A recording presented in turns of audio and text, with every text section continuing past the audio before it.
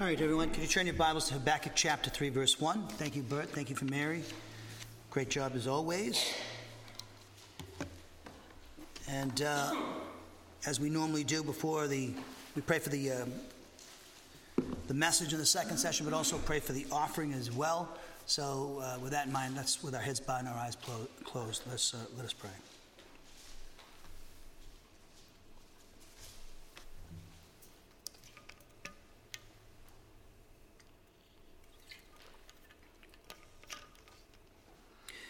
Dear Heavenly Father, we thank you for this time to study your almighty word here today. Thank you for everyone here, and again, that you brought into this chapel today. We just like to present this offering, this love gift to you. And we know that all that we have has been given to us as trust and the time, talent, and treasure and truth that you've given to us. And so now we'd like to express our love and appreciation and gratitude toward you for what you've done for us in the past and doing for us now, through both your Son and the Spirit, and what you'll do for us in the future. And I just pray, Father, that it would be acceptable to you.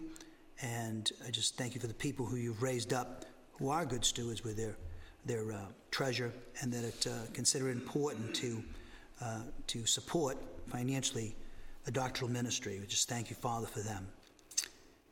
And also I pray, Father, for this message. I just pray that ultimately you would be glorified through the message, that it would provide for your people the necessary spiritual nourishment. Your word says that man does not live on bread alone, but from every word that proceeds out of your mouth, Father. And so you've given me the task to communicate your word to your people. And I consider it, again, very important and an honor and a privilege to communicate your word, truth, to your people who you purchased with the blood of your Son at Calvary 2,000 years ago. So, Father, I pray through the Spirit you'd help me to deliver the message in a fashion that ministers to your people and ultimately brings glory to you and your Son, Jesus Christ. And again, please break down any barriers that sin and Satan would put up that would hinder that from happening. I pray the message would become metabolized and be a part of our lives and a lifestyle, of shaping and forming our lifestyle and our thoughts and our words and our actions, Father. So, Father, we pray for this service in our Lord and Savior, Jesus Christ's name, the King of Kings and the Lord of Lords. Amen.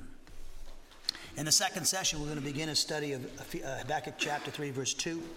And we're going to finish it off next Sunday.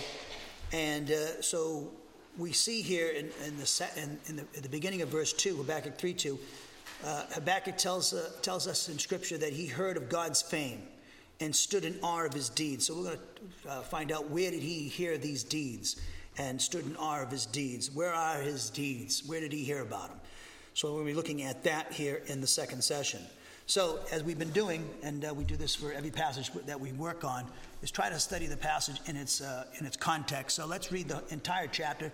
A lot of us probably haven't, unless you're doing it on your own, which is a good idea, reading this book. It's only 3 chapters long. So we'll get, as we read it, it'll help us to get familiar with it, because it's not really a book that many people have studied or worked on. So again, we're going to do this because we want to interpret the verse 2, in its proper context. So it says in Habakkuk 3:1, a prayer of Habakkuk the prophet on Shigionoth. Lord, I have heard of your fame. I stand in awe of your deeds, O Lord. Renew them in our day. In our time, make them known. In wrath, remember mercy. God came from Teman, the Holy One from Mount Paran, Salah. His glory covered the heavens, and his praise filled the earth. His splendor was like the sunrise. Rays flashed from his hand where his power was hidden. Plague went before him. Pestilence followed his steps. He stood and shook the earth. And look, he made the nations tremble. The ancient mountains crumbled, and the age-old hills collapsed. His ways are eternal. I saw the tents of Cushan in distress, the dwellings of Midian in anguish. Were you angry with the rivers, O Lord? Was your wrath against the streams? Did you rage against the sea when you rode with your horses and your victorious chariots? You uncovered your bow and called for many arrows, Salah. You split the earth with rivers. The mountains saw you and writhed. Torrents of water swept by. The deep roared, and lifted its waves on high. Verse 11, sun and moon stood still in the heavens, at the glint of your flying arrows, at the lightning of your flashing spear. In wrath you strode the earth, and in anger you threshed the nations. You came out to deliver your people, to save your anointed one. You crushed the leader of the land of wickedness. You stripped him from head to foot. Salah. With his own spear you pierced his head. When his warriors stormed out to scatter us, gloating as though about to devour the wretched who were in hiding, you trampled the sea with your horses and churning the great waters. I heard, and my heart pounded. My lips quivered at the sound. Decay crept into my bones, and my legs trembled. Yet I will wait patiently for the day of calamity to come on the nation invading us. Though the fig tree does not bud, and there are no grapes on the vines, though the olive crop fails and the fields produce no food, though there are no sheep in the pen and no cattle in the stalls, yet I will rejoice in the Lord. I will be joyful in God my Savior. The sovereign Lord is my strength. He makes my feet like the feet of a deer. He enables me to go on the heights. For the director of music on my stringed instruments. The translation of verses 1 and 2 of these two verses, the prophet Habakkuk's prayer in accordance with Shigionoth. Lord, I have heard of your fame. Lord, I stand in awe of your accomplishments. Please, would you cause them to be experienced during our lifetime? Please, would you cause them to be known during our lifetime? Please, would you remember to exercise compassion during our lifetime while exercising righteous indignation? As we noted in our study of Habakkuk 3.1, this verse contains the superscription of the prophet Habakkuk's great prayer he offered up to the Lord God of Israel on behalf of himself and the faithful remnant of Judah, which, as we saw in the first session, he directed to be sung in the temple as part of the worship of the Lord God of Israel. Now, this verse also marks a transition to the fifth major section of the book of Habakkuk, as we pointed out, and which appears in chapter 3.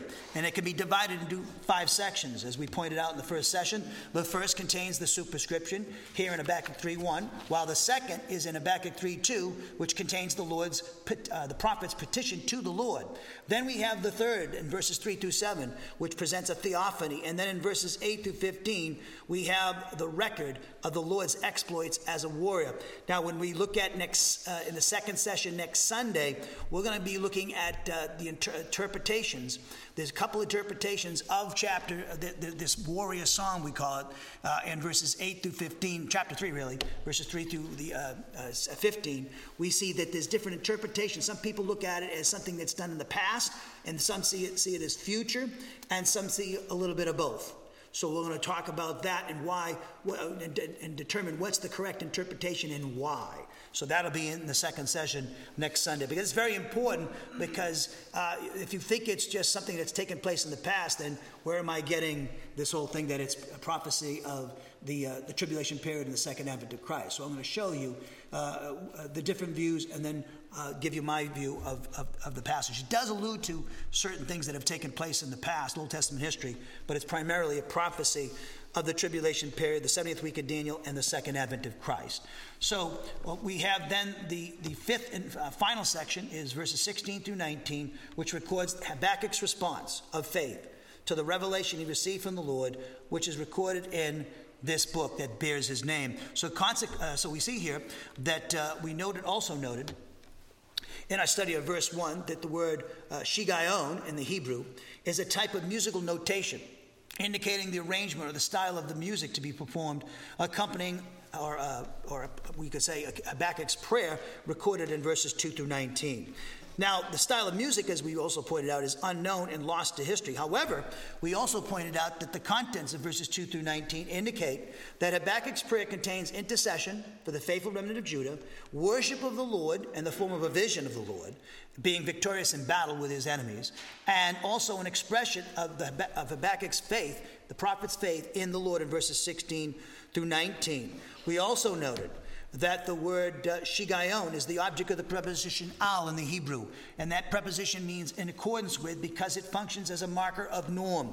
That means this preposition is actually indicating the standard or the norm to which something is compared and with which it is to be judged in accordance with. So this prepositional phrase indicates that this noun, or this preposition al, is indicating that the noun shigion is the musical standard or norm to which Habakkuk's prayer to the Lord is compared, and with which this prayer is judged to be in accordance with. So consequently, this prepositional phrase indicates that Habakkuk's prayer to the Lord, requesting that he would be merciful to the faithful remnant of Judah while he disciplines the apostate citizens in his nation, was to be in accordance with a style or arrangement of music called shiganoth. So, in other words, shiganoth was to be in the musical standard or norm to which Habakkuk offered this prayer to the Lord. So therefore, verses 2 through 19 of this chapter appears to be a prayer offered up to the Lord God of Israel by Habakkuk on behalf of himself and the faithful remnant of Judah at the end of the 7th century BC, which was to be set to music. Thus, this prayer was a psalm or lyrics, we could say, for music, and which music has been lost to history. In other words, Habakkuk 3.1 marks the contents of verses 2 through 19 as a psalm/prayer. And the latter is a prayer of Habakkuk, which the prophet directed to be set to a particular style of music, musical arrangement, which again has been lost to history. So in fact, verse 2 serves as the refrain, as we pointed out in the first session, to this psalm or song, which would be sung after verses 8 and 15. So the chorus is verse 2. And it goes after verses 8 and would go after verse 15. So Habakkuk 3.2 we come to now. It contains two declarative statements which are followed by 3 prayer requests. And you notice in my translation I use the word please. Remember, it's an imperative of what we call request. So therefore, we would be saying please. And this is the thing, studying the original languages really helped me in the Greek, in the New Testament, and the Hebrew Old Testament. There's what we call an imperative request. So when someone is praying to God, okay, it's an imperative request because you're requesting things. In other words, it's please. You know, you're not saying, God, give me this. Well, there are times you can say, and I've done this with God, blah, blah, blah. You know, this is your word, blah, blah, blah. And that happens. Depends on what the situation. But usually, if I'm offering up a prayer request to God, I'm saying please. And because he's God. And as we saw in the first session, and we'll see in this chapter, we must have reverence and awe of God. We're in his presence. And yes, is he our best friend?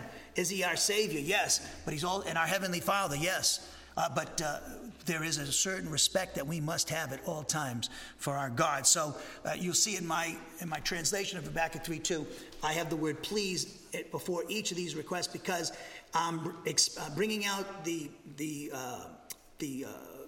what the expression is all about in the imperative request. It's a please, will you please do this? So that's what I have, why I have it in my translation. Now, the first 2 statements that start off the verse, in verse 2, the first of these statements solemnly asserts that Habakkuk has heard of the Lord's fame. How he heard of the Lord's fame is not explicitly mentioned here in Habakkuk chapter 3. Now, however, it would appear that he heard it from the teaching of the Old Testament scriptures. So he looked at the Old Testament scriptures, unlike a lot of people today, as historically accurate. And this brings out something about the New Testament as well. The Old Testament documents and the New Testament documents are historically reliable. Just for 2,000 years, they've been attacking the New Testament. They're historically reliable, and therefore, that's why we can be sure that we have about what we have about Jesus and the record of him and the record of God's exploits in the Old Testament. We have all of that. We can be sure that they're actually historically reliable documents, because there's nothing ever in history that any scholar has ever come up with that has proven the Bible is historically inaccurate. It's just not, they make accusations, but they've been proven wrong over and over again. And so we could do a study on that someday. But we can look at these documents as historically reliable. And so it's up to the burden of proof is on the opponents of the Bible that like to wage war against the Bible in our country. So we see here that the second declarative statement here in Habakkuk 3.2 asserts that Habakkuk stood in awe of the Lord's accomplishments in history, which speaks of the manifestation of the Lord's omnipotence in history on behalf of the nation of Israel. So this second statement is expressing the idea of the prophet Habakkuk possessing profound reverence and respect for the Lord's deeds in the past on behalf of Israel, even bordering on fear, as the result of hearing and reading about these accomplishments or manifestations of his omnipotence in the Old Testament. Brings back to what I said before. When we read and listen to the Word of God, study the Word of God, there should be a profound reverence and respect for what you're reading or hearing as it's being taught. Because we're talking about the exploits of our God. And listen to me, you too, you, me, we are the beneficiaries of God's omnipotence. You know, let's go back to the Old Testament. And this is what he's alluding to, Habakkuk, with the Exodus generation and those plagues that he'd struck Egypt with. Egypt was the superpower of the world, and God brought that nation to its knees. He basically destroyed it with these plagues. And the last of those plagues were the firstborn being killed. Okay? No one has ever seen anything in history like that, and nobody will ever see anything like it again. So we have a nation brought to its knees, and that was God using his omnipotence. When he delivered them at the Red Sea and destroyed Pharaoh and his army, it was God using his omnipotence. Okay? And nobody else's volition was involved. But think about this. You and I, who are, like it says in Ephesians 2, 11 through 15, us Gentile believers, we were not in a covenant relationship with God, okay, like the Jewish people are. The Jewish people, they have certain privileges that Paul enumerates, the Old Testament scriptures, Romans 3, and then you got Romans 9, 4 through 5. He talks about the privileges of the Jewish people. So the Jewish wing of the Jewish Christian today, church-age believer, he prior to him trusting in Jesus Christ as Savior, he was actually a part of a covenant relationship with God. And now, through faith in Jesus Christ, us Gentiles are united to Jewish believers. Not only were we reconciled with God, but we were also reconciled with Jews. Because Jews in the first century and Gentiles had nothing to do with each other. They didn't go in each other's home. I'm getting to a point here is this. The power of God has been manifested in the life of the Christian. The same power that was exercised in the Old Testament for Israel at the Red Sea and striking the nation of Egypt with those plagues was demonstrated on behalf of us at the moment of our justification. In other words, you're a walking miracle. You looking for miracles in your life? Look at yourself. I look at myself and I go, look back at your past. I look at my past when I was 19 years old, and if you could show me into the future what I would be doing at 62, I would say, you're out of your mind. You kidding me? There you are at 62, Bill. And you probably say something similar to what I said. 62 on a Sunday morning, I'd be at church, standing before a pulpit, teaching the word of God to people. You kidding me? That's God's power. Look at your lives. You can say the same thing, and you could probably have better stories than I could have. The power of God has been manifested in your life. That should be awe-inspiring to you, that God would take you and I sinners, and through his omnipotence, he raised us up and seated us with Christ. Far above all the angels, and we're at the right hand of the Father. That's omnipotence that we benefited from at the moment of our justification. And remember, Paul said to Timothy, we should have a lifestyle not of fear and timidity, 2 Timothy 1:7, but of power. A lifestyle of power is the Christian way of life. It's a supernatural way of life that demands a supernatural means of execution. So Habakkuk's looking back at the power of God on behalf of his people in the Old Testament, as it's recorded in the Old Testament. And you and I could do this. You and I could look back at the exploits of God in our own lives, at our justification, where he's exercising his power, saving us from his wrath through his power. His power was manifested in human weakness. He was crucified in weakness, but raised in power. Okay?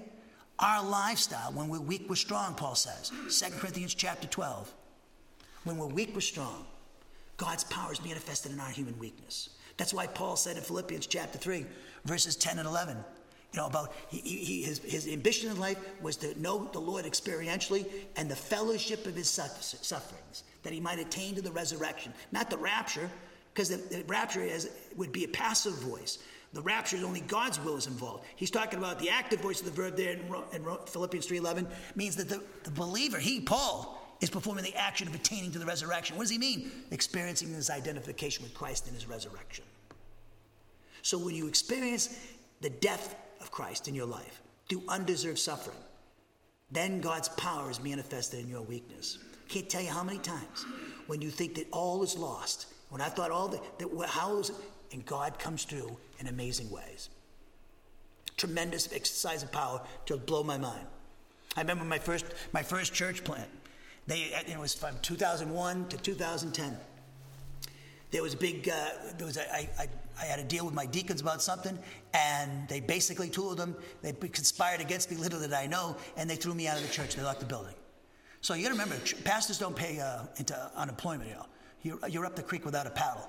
So I might have had like $20 to my name. I don't know what I had. And so I'm thrown out in the street, okay? Thrown out in the street, and where am I going to do? I said, well, I was like, I have to go back to Massachusetts. What am I going to do? So then I was talking to Titus and Jody, and they said, why don't you just stay here and teach in our house? Are you kidding me? So we talked. So now how are we going to do this? Because all the stuff, it was in the church, that, some of the stuff we just left and went on. So basically we're out without nothing, okay? How are we going to record? How are we going to do this? Blah, blah, blah. Well, next thing, I don't even know where some of these people come. I got like thousands of dollars being sent to us. How did they know about this? I didn't announce that we're having a church split. I didn't say anything. Nobody knew. Well, it got back somehow, probably Tyson and Jody. But I mean, what I'm saying is that all of a sudden, next thing you know, we keep running, we keep going. We never missed a beat. And we were back teaching in his house, recording and everything. And that's God's power. He manifested it in my personal life. I thought all was lost. It was a terrible feeling. It's an awful feeling. You can't get any low. When you're weak, you're strong. See, that's when God's able to come in. He'll do it in your life. When you think it's all is lost and nothing can be done, that's when God comes through. That's what Paul, he boasted in his weaknesses. I'm saying all this because Habakkuk's talking about the Old Testament power of God.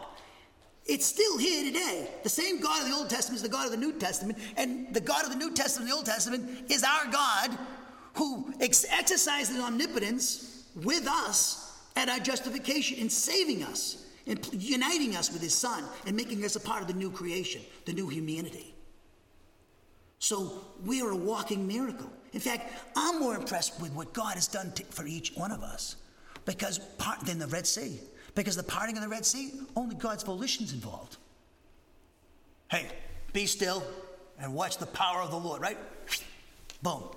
What do? They just sat there, right? I suppose they did. That was a little bit of a volition, a little decision to sit there and not do nothing, right? But you and I, we had to make the decision. And there's another thing. We're spiritually dead. The Holy Spirit talked to us and made us understand what the gospel is about and the implications, despite the fact that you're a wicked sinner and under the wrath of God. God so loved you that he sent his one and only Son to the cross for you, that whoever believes in him shall never perish but have eternal life. And even though you're dead in your sins and transgressions, I will raise you up and seated you with my Son Jesus Christ. Despite the fact that you were spiritually dead. That's power, that he did that. How weak were we? We're spiritually dead. We can't do anything. You go to a graveyard today. Can people in the graveyard do anything for themselves? They're dead. They can't do nothing anymore. That's about as weak as you can get, right? That's when the power of God comes into your life. And that power is more impressive when it's exercised in relation to another person's volition. Because it was a greater miracle to save us and place us in union with Christ. Us Gentiles who are far away to the Jews, and now we're united to Jewish believers as part of the new humanity. That was more impressive than the Red Sea parting. So God has had great exploits in our lives, personally, okay? In the lives of the church. So a little application and a little connection here. So if we go through something as Christians in our nation in the next couple of years, okay? And we face a national crisis. We don't really need to have to worry about. We can look back to the Old Testament and look at the power of God and look at the prayer that Habakkuk made for his people and himself in his day and age in the midst of the Babylonian invasions. We can make a certain application as well, and we can look at how God did Christ did for us, the Father, Son, and the Holy Spirit did for us when we were dead in our sins and transgressions and their enemy and under their wrath. We saw the power manifested in our justification, our conversion. So what does that mean? Well, no matter how bad it gets, if God sent his Son to the cross when I was his enemy, now that I'm his child, isn't he going to freely give me all things? Romans 8:32, Romans 5:6-8. Yes. So this is how application of the Word of God is made. When you're going through crisis, you got to think. Emotion will not do it. Don't crack the bottle open. The worst thing you could do is get all depressed because the alcohol is a depressant, or take some drugs, or go any kind of sublimation you think is going to solve your problem. No, go to the Word of God. Use your brain. Use the Word of God. Think. It's power. The Word of God is alive and powerful. What are you freaking out? Oh, I don't know how to handle this. Pass the bill. It's like, oh gosh, if you were in Bible class, you'd be able to handle it by now. No, you're gonna watch Netflix all night when you could be listening to the Word of God. No, the Word of God, you got to think it. Put it into application. I think I told you this story too. In Massachusetts, before I came here. So my mother has this, she comes out down with this dementia, right? So we're kind of anticipating it could probably happen to her. All of her brothers and sisters had it, except for the oldest one. Lived at 90-something. So she's the youngest of 9 kids. So she saw them all die the slow death, as she called it. And she's dying the slow death. So I remember I'd come back from Iowa to visit summer at Christmas, and it was about a year or two before she got diagnosed. And then when she got diagnosed, she'd always say, oh, you think you're ever going to leave Iowa and come back? And I said, I don't know, Ma, you better pray for that, because I don't know. I had no idea. I had a feeling I'd go back. So she goes, well, your room's upstairs. I was like, oh, great. I'm going to live, have 50-something years, late 50s. I'm going to move in with my parents. Are you crazy? I was saying to myself, no, Ma. And I know the guy you're living with, the pack rat, who's got junk. My father's this kind of guy. I love my father. If you ever met him, you'll say, now I know why you're whacked out, Bill. Okay, so the fruit doesn't fall. He got these, the things of water you got, okay? The bottles of water, and you get them in the plastic wrap, right? They're stacked up. My poor mother. No wonder she got dementia. She probably went crazy from it. So it's stacked up on top of it. I said, Dad, why do we need to get water? We go shopping. I said, what do you need to get water? You've cornered the market of water in Massachusetts. I'm a survivalist, Bill. A survivalist? Let me get this straight. You're 80-something years old. I know he's got an arsenal up in a safe up there. You could see his weapons he's got. My gosh. And it's like, also you at 84. You're going to get down with your arthritic back and everything in a military stance, and you're going to shoot these people that come through the door and take your water? They're going to shoot you and run out the door without the water, for crying out loud. What are you doing? You have no chance. You might as well just relax, Dad. But the house is just packed up with stuff. So this is the kind of guy I'm dealing with. Okay? So I get a demented mother, and I get a father who's a little bit touched, okay? Again, I love my father. I'm just saying this so you get the picture. Okay. So I'm on the heels of Iowa. One of the kids I love, I knew since he was a little kid, Titus and Jody's son. I taught in their home for 9 years. I knew him back even further than that. He commits suicide. I got to deal with that. They picked me up, and I have my friend, and I'm thinking about him, and I'm thinking about them, and then I got 2 more friends I know committed suicide within 6 months of that. So it's like, and then I got to keep the ministry going. Like, how am I going to keep the ministry going? My biggest givers and I were all gone. They left. So how am I going to keep this going? Never fear. When you're weak, we're strong. God's power is manifest in your human weakness. I was just like, and at Christmas, I got a bunch of money came in so I could go. But when I got to Massachusetts about Christmas time, I was like, man, the money, it goes quick when you're paying quarterly taxes and all that stuff. Next thing I know, I'm going, how am I going, Lord, do I have to get another job? So I was like, I said, I'm not telling you what to do, God, but I'm going to go and start looking for a job. I mean, you can bring in the money if you want, but I'm going to start looking for a second job. So, well, that week, Titus calls me up. He goes, Bill, somebody just put you in their will. You're getting $5,000. Are you kidding me? And then another person, people writing me letters, the Holy Spirit's telling me to send you something. That's what I'm telling you. God can make anything happen when he wants to.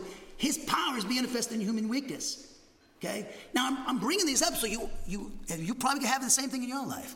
That's what he does. That's what he does. He loves doing that. When it all seems lost. That's what he does.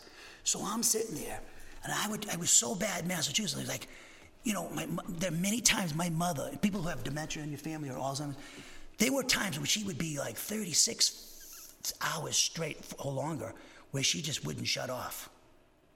She'd be up all night. I said, Dad, I'll sleep with her. I'll stay. So I got to get up the next morning.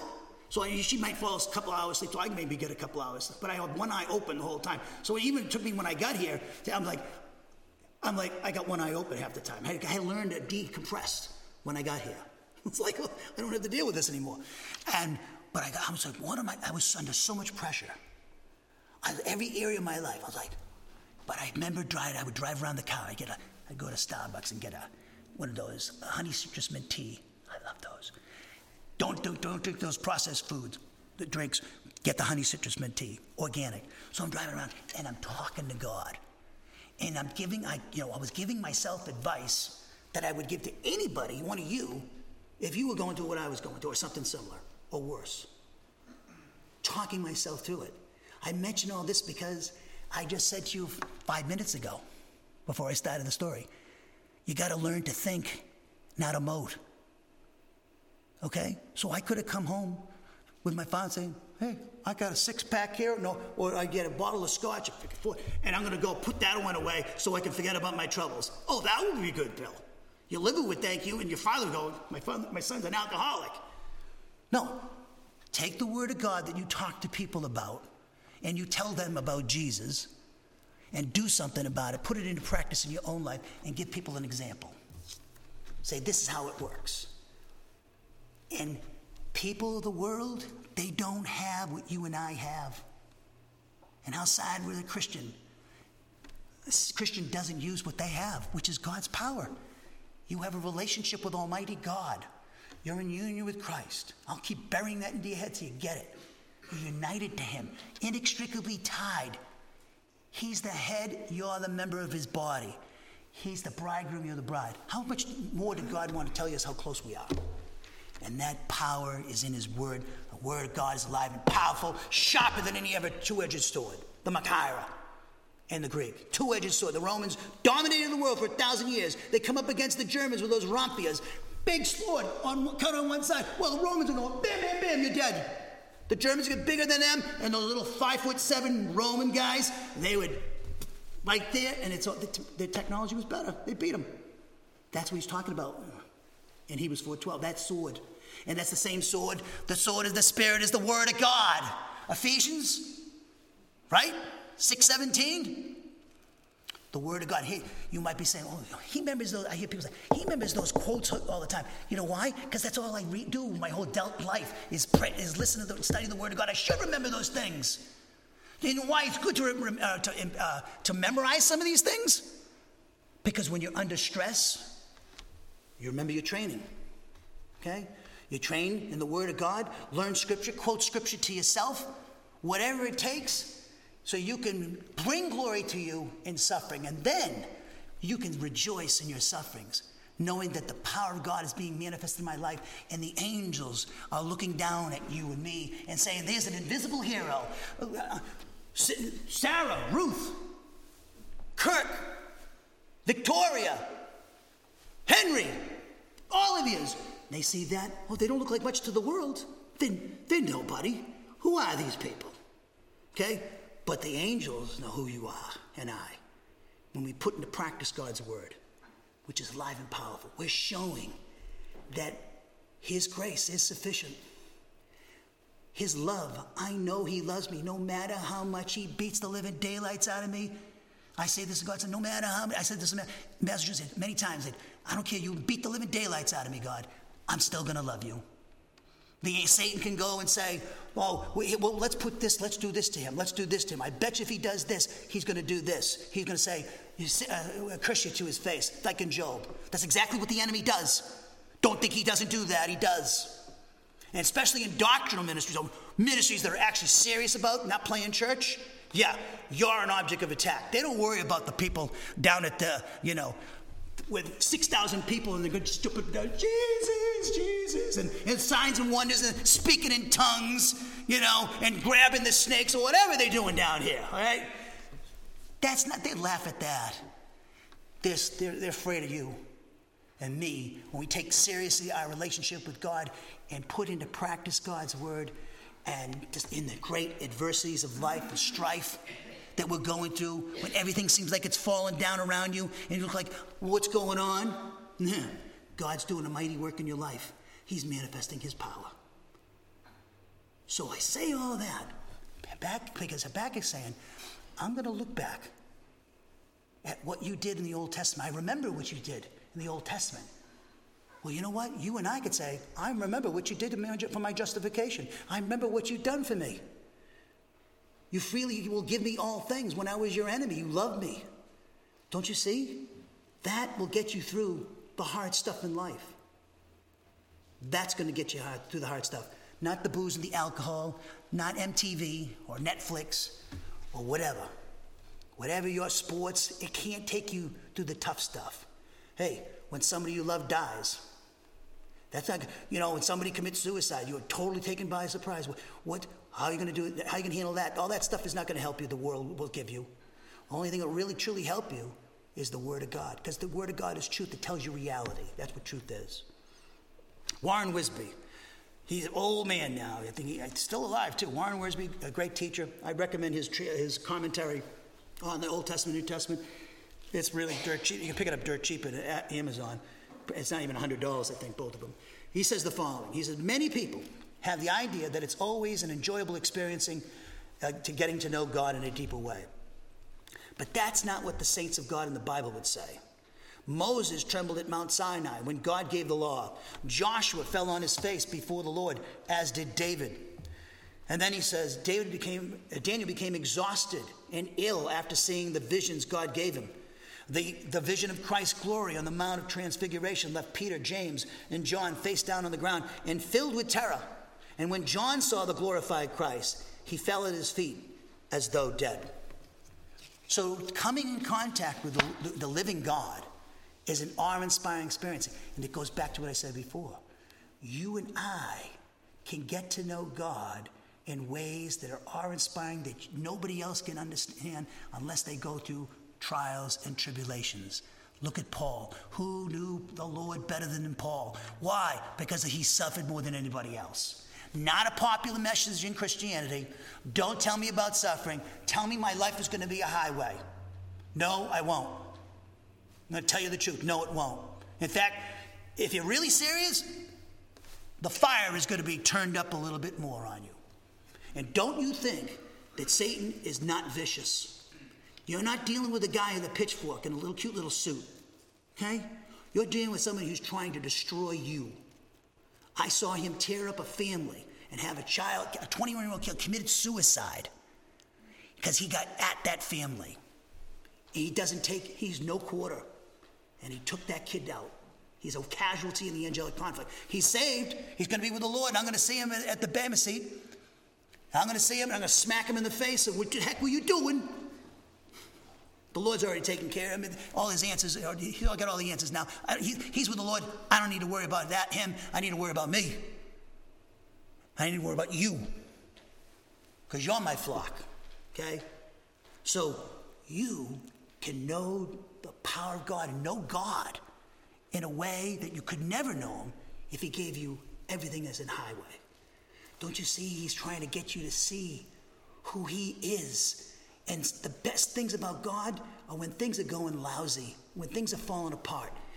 That's when you could see God's power manifested in trials and tribulations and weakness.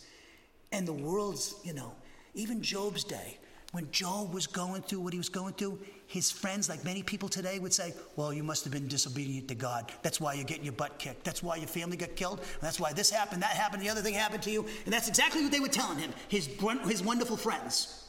Oh, it had to be something you did. It says right from the beginning of the book, Job was faithful to God. He would even do sacrifices for his children in case his children had sinned or cursed God somehow. He was very conscientious about his relationship with God. No, he happened to be someone who was pleasing to God. And what did he do to someone was pleasing to him? He put him through the fire. Paul, he put him through the fire. Our Lord himself went through the greatest fire. In the Garden of Gethsemane, you're asking me, Father, let this cup pass. No, that's not my will, but your will be done. What he's talking about? The cup of God's wrath. I got to drink the cup of God's wrath. Meaning, basically, I got to suffer hell for these people who hate me. He's got to be abandoned from his heavenly Father those last 3 hours on the cross. The loss of fellowship. The Trinity is not broken up, or the hypostatic union. It's the fellowship between the Father and the Son. In fact, he offered himself up to the eternal Spirit, Hebrews 9:14. So he knows what we go through. In fact, he suffered worse than we ever could. He's the eternal Son of God, and he was asked to suffer the loss of his fellowship with his heavenly Father for us, so that he might save us wicked sinners from his wrath, and suffer the crucifixion, all the consequences of our sin he had to experience. He was truly abandoned. You and I will never be truly abandoned.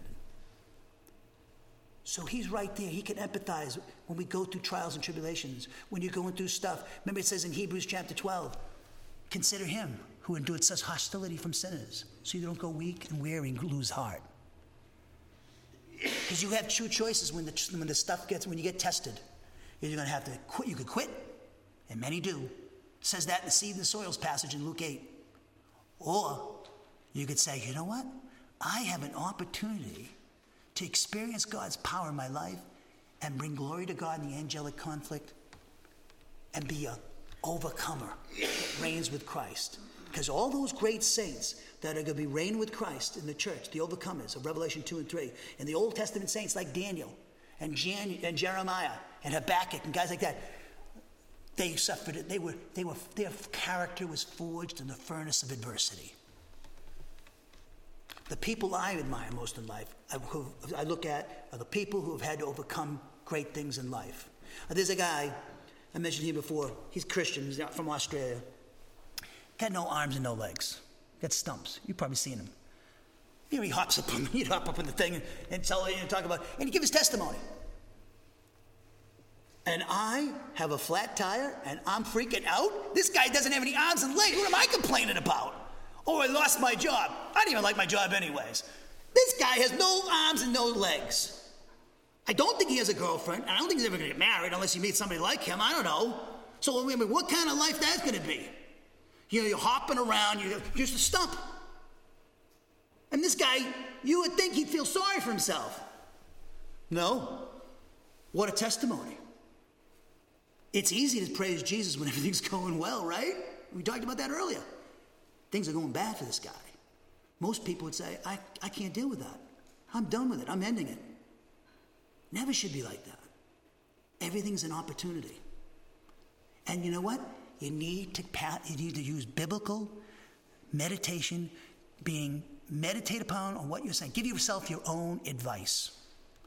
Would you give yourself the advice that you would give another that's going through what they're going through, that you're going through? Give them that advice. Take your own advice. Talk yourself through stuff. Some of you are going through difficult stuff. Health, job thing, whatever. Child problem, and it's just torture. It's really hard. Okay? Here it is, guys.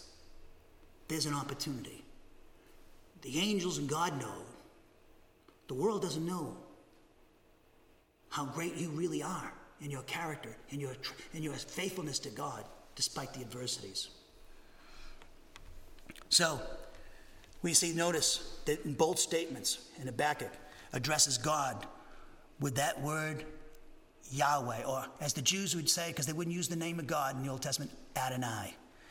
This is the 10th and 11th time in the book of Habakkuk that the word Adonai, Yahweh, has been employed by the prophet. Habakkuk 1:2, 1:12 twice, 2:2, 2:13, 14, 16, 20, and now we have it, and Habakkuk 3:2. This we've noted many times in our study of Habakkuk is the covenant-keeping personal name of God, and it's used in connection with his covenant relationship with the nation of Israel, and in particular the remnant of Judah. Specifically, it's used in connection with Habakkuk's covenant relationship to God. Thus, it also expresses God's sovereignty over not only the nation of Israel, or the northern kingdom of Israel, or the southern kingdom of Judah, but also it expresses his sovereignty over each and every nation on earth, which he will exercise bodily in Jerusalem during his millennial reign on planet Earth. So this word also emphasizes Lord Almighty.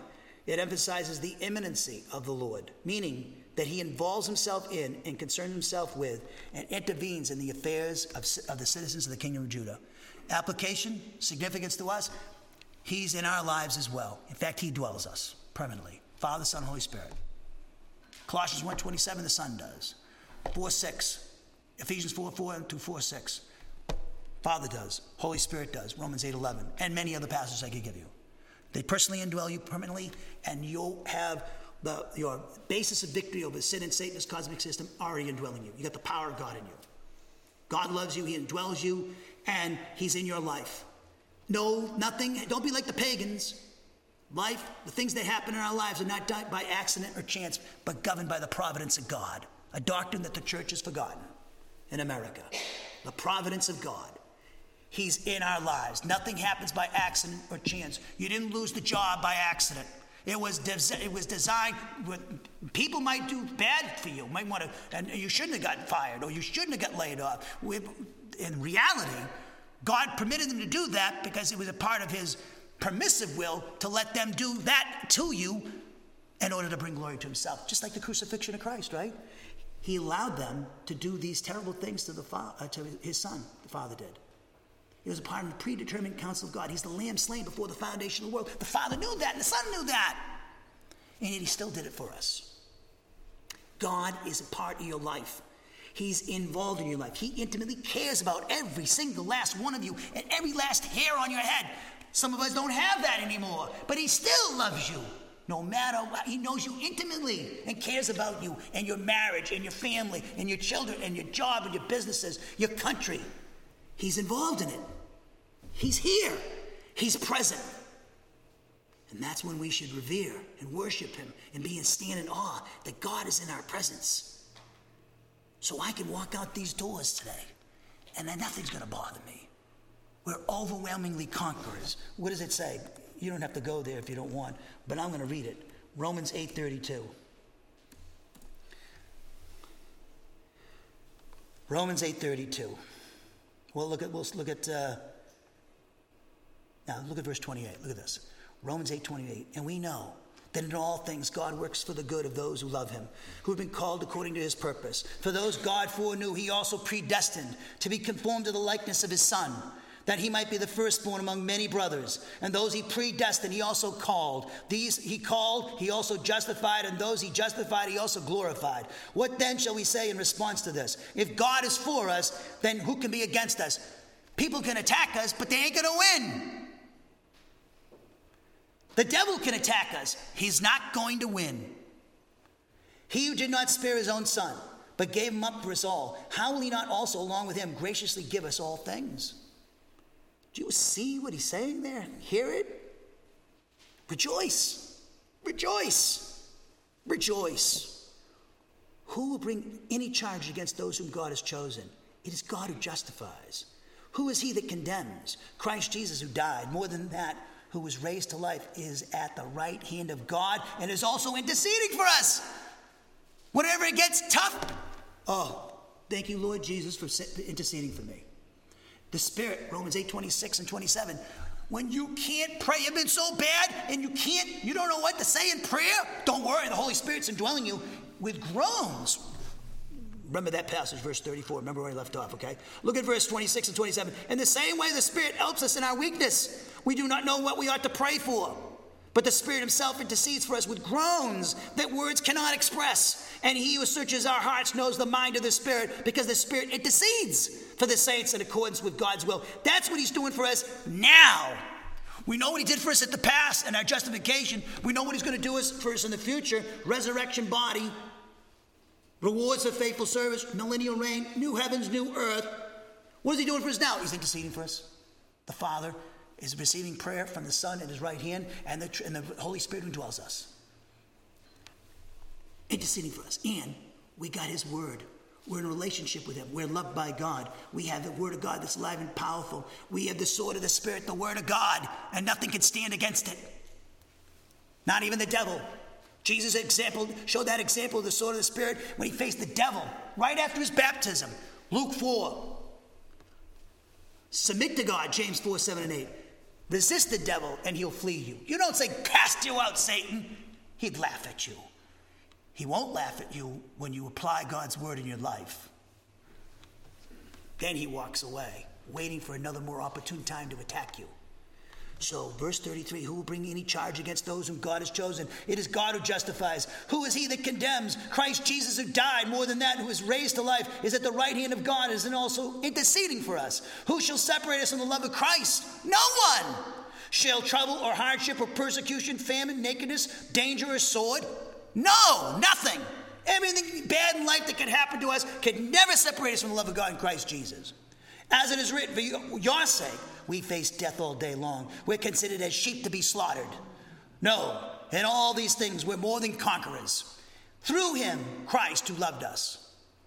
For I am convinced that neither death nor life, neither angels nor demons, neither the present nor the future, nor any powers, neither height nor depth, nor anything else in all creation will be able to separate us from the love of God that is in Christ Jesus our Lord. You know, it kind of sounds, that's faith, that kind of sounds like what Habakkuk's saying at the end of chapter 3. He's no matter what happens, no matter what it is, I'm going to rejoice. Paul's basically saying, rejoice and worship God. Because guess what?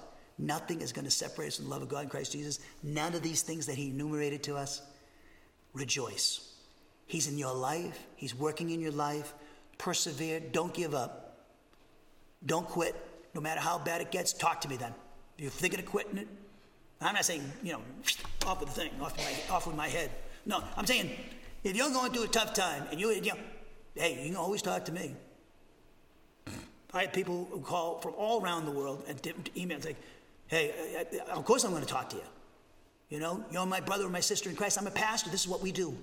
3 o'clock in the morning, okay. I might gripe when I get the call, but I'm still going to take the call. You're my brother and sister in Christ. I love you. That's what Jesus would do for me. Okay? So, rejoice. God's in your life. He's imminent. He's sovereign over your life. We have the victory. We need to appropriate by faith the power of God that's in his word to experience that victory in time, the spiritual life. Heavenly Father, we thank you for this time to study your word. We pray this lesson be a blessing to your people and would encourage them, instruct them in righteousness, correct them, rebuke if necessary, exhort to grow to further spiritual maturity, become an invisible hero who has an invisible impact, not only on their homes and neighborhoods and their church, but also a national impact on their towns and their cities, and also an international impact, and also an angelic impact, as your servant Job and Paul had that impact.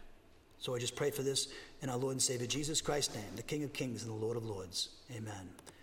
Now, I'd like to sing us a song, and my good friend, Pastor Peak, he had a birthday, as we sang to him a little while ago. He had a birthday yesterday, and so I would like to sing this song for him. If you'd like to sing this song with me, go ahead, go for it.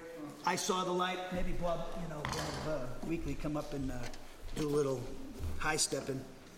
But he can sing from there too. All right, hopefully you enjoy it. I played this one time last year, I think, for his birthday. All right, here we go.